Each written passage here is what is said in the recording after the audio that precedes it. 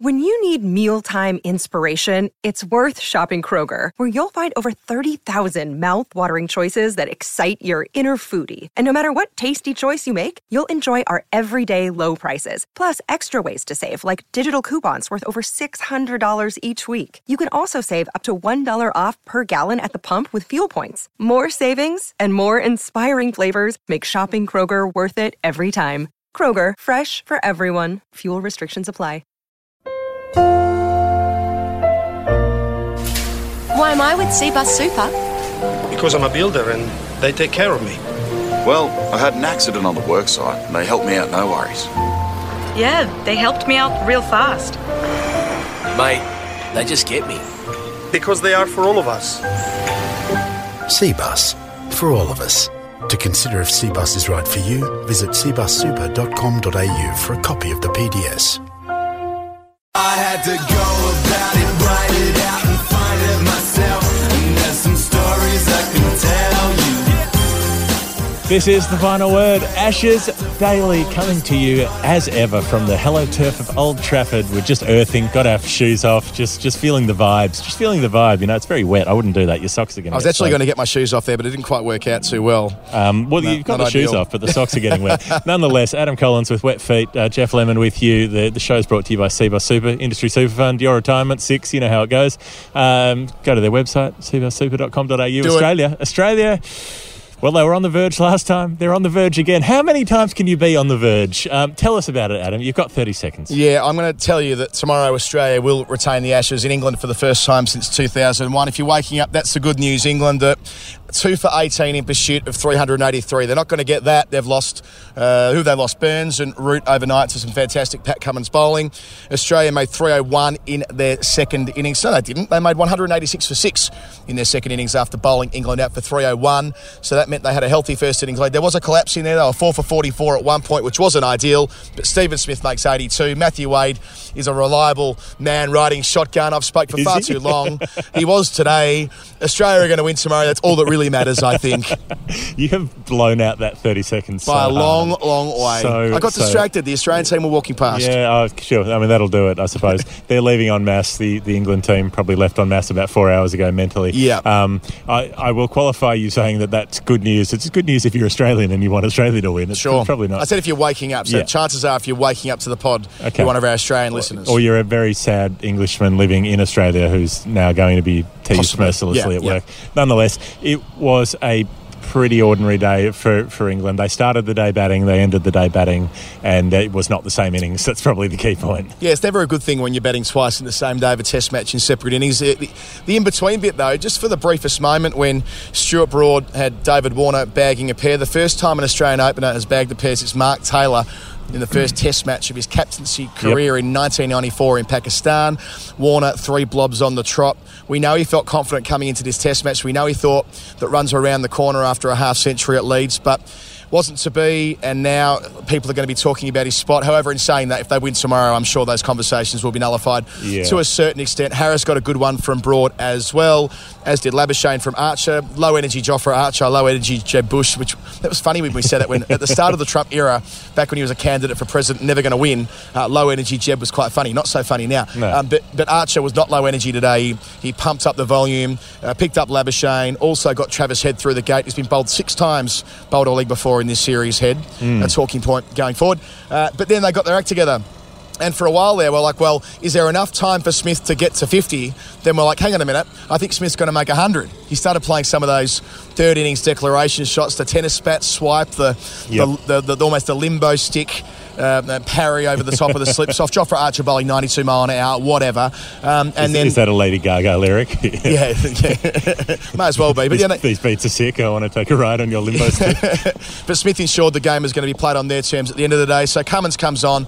Man, that spell, that first over, as I've always say on the show, never seen a hat-trick. Thought I was going to see one today. Jason Roy walking out at 2 for none with, 3 balls left in that over. But it was the fact that it was Roy on strike and Cummins had a ball right on the money, and I think it's the first time I've ever seen Roy come forward and defend keeping out the hat-trick, but still, they're 2 down overnight and they're stuffed. There's so much happened today. England resumed this morning with Stokes and Bairstow, and you were thinking, well, if they bat on for a session or two and knock something off the deficit, then they'll take enough time out of the game. They were both out in that session. Stokes can't do it every time, I guess.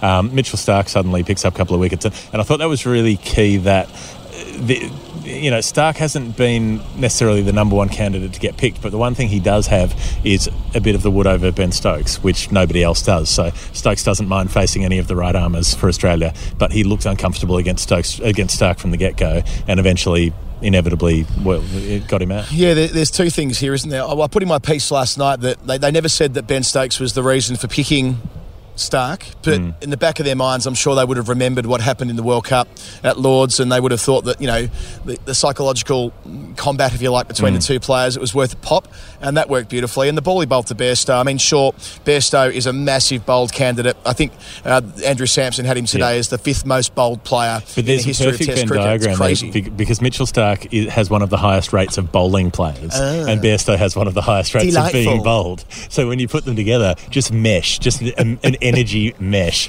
It did not help that Bairstow played a horrible shot. I'm doing my David Brett mesh fingers right now, by the way. I know. It's not really an audio gag. No, it's not. But it works on the fact we're putting this video on Patreon tonight. Oh, yeah, we will. We'll pop the video up of the pod once we get this done. But he gets a good ball. It swung. It was full and it swung. But he's like, here's a ball on the line of my stumps. I think I'm going to try to pump this down the ground. It's like, just don't do that. You're not there to do that. What was the point of doing that? And so he opened it right up. His middle stump went cartwheeling.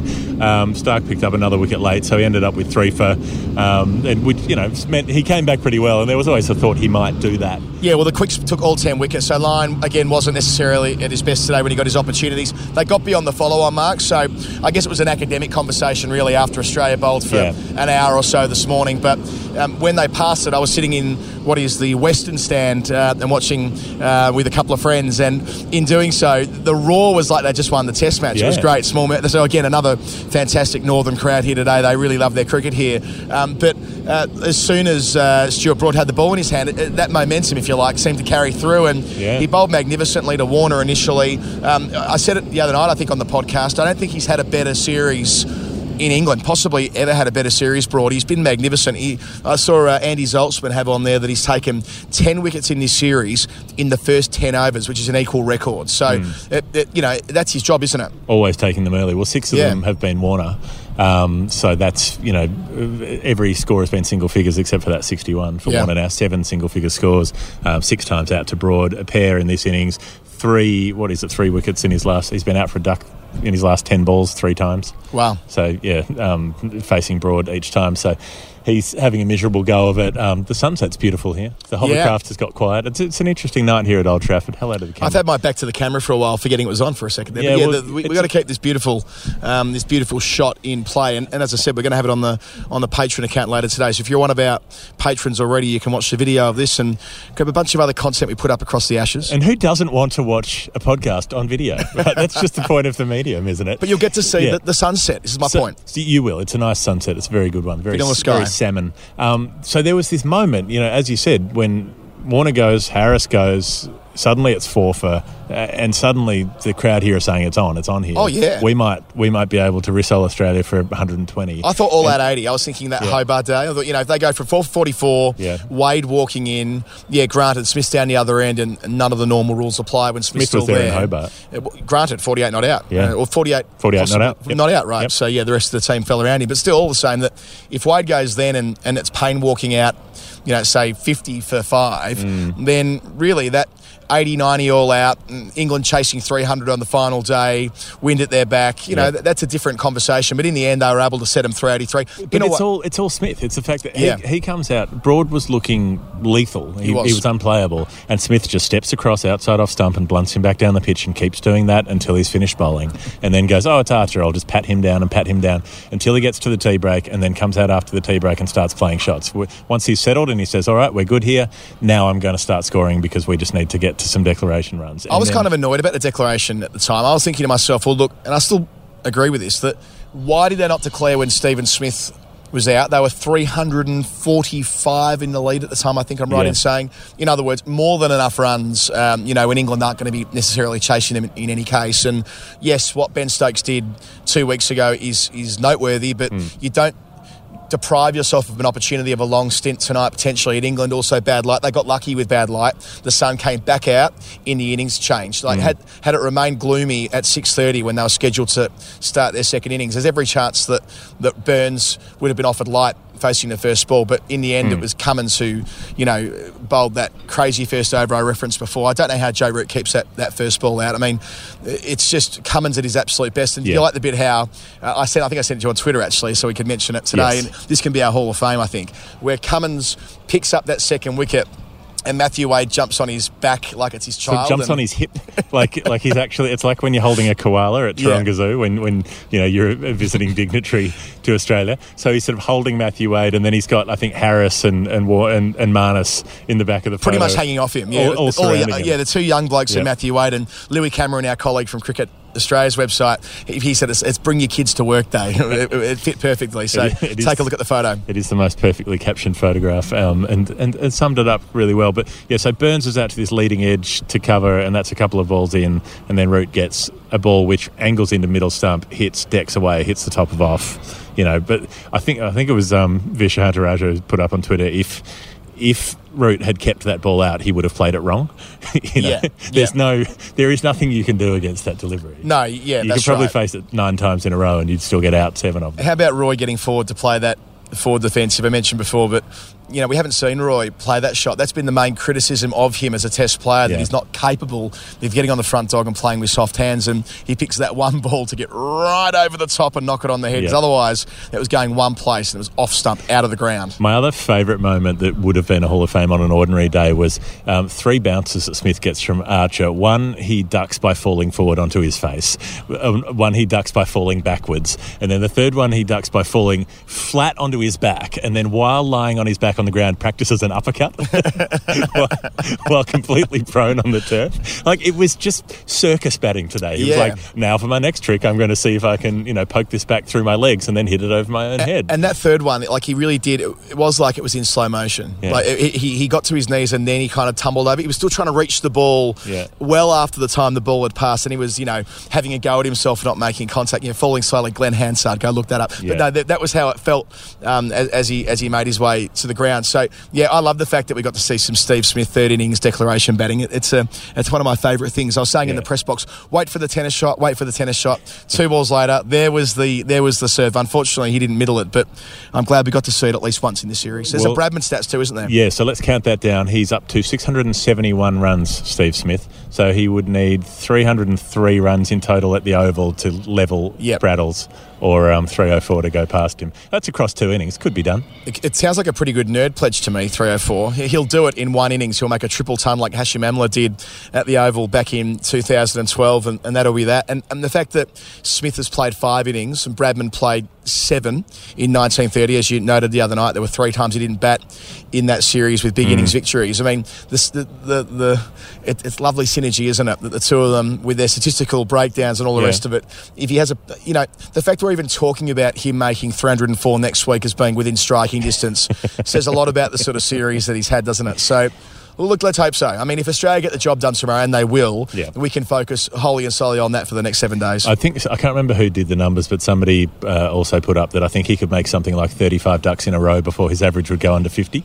So, Although we did say that about Adam Voges when he was averaging 100. I think Andrew Donaldson worked out how many innings he would need to play without making double figures for his average to fall below 60, and that nearly happened. So let's not moz him. Didn't get there. In any case, that's probably enough for today. Obviously, a player of the day would be Smith, I suppose. Cummins. But it could also be...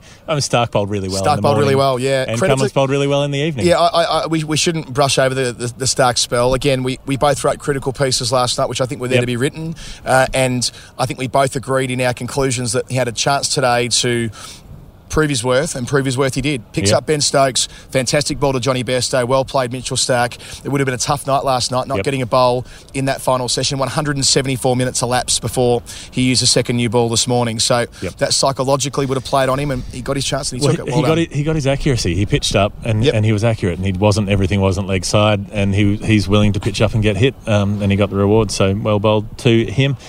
So that's Hall of Fame is done, and the other bit, Player of the Day, is done, and we have to thank Seabus Super. We have to and we want to. We don't have to. We choose to. We choose to. They're an industry super fund run only to benefit members, not shareholders. Seabussuper.com.au, that's where they do their financial work. And they've also put out the Seabus and Final Word T-shirt, which you can try to win one of those by putting up a social media post or some method of sharing the podcast. Put the link up and send us the evidence and put something in there that we might find entertaining, and we'll be picking a stack of those through the series to receive one of the Final Word shirts. I went and sat with one of our subscribers today, Kate, in the grandstand, who's training in the priesthood at the moment. That's probably the wrong nomenclature, but tomorrow she's going to be referencing her day at the cricket as part of her teachings. Okay. And the Final Word will get mentioned, and therefore she will definitely be getting a T-shirt. There we go. How about that? We'll be in the good books with the big guy. Let's hope We'll get Matty Hayden on the show. Let's not get carried away. Let's not say things we can't take back. This has been the Final Word, Ashes Daily. We'll be back for day 5 when some Ashes things may be happening, including retention thereof. But who knows? It's a funny game, as they say. We'll see you tomorrow. No. Sorry if I ran into empty, wrote this so you know what I meant here. I had to go about it, write it out and find it myself. And there's some stories I can tell you. I had to fail, had to fall just for what I did well. And there's some stories. Every day, hundreds of thousands of us are building a future we can all be proud of. For over 34 years, the Growth Seabus My Super option has returned an average of 9.29% per annum for its members, while investing in projects that not only create jobs, but something better. Seabus, for all of us. To consider if Seabus is right for you, go to seabussuper.com.au for a PDS. Past performance is not a reliable indicator of future performance.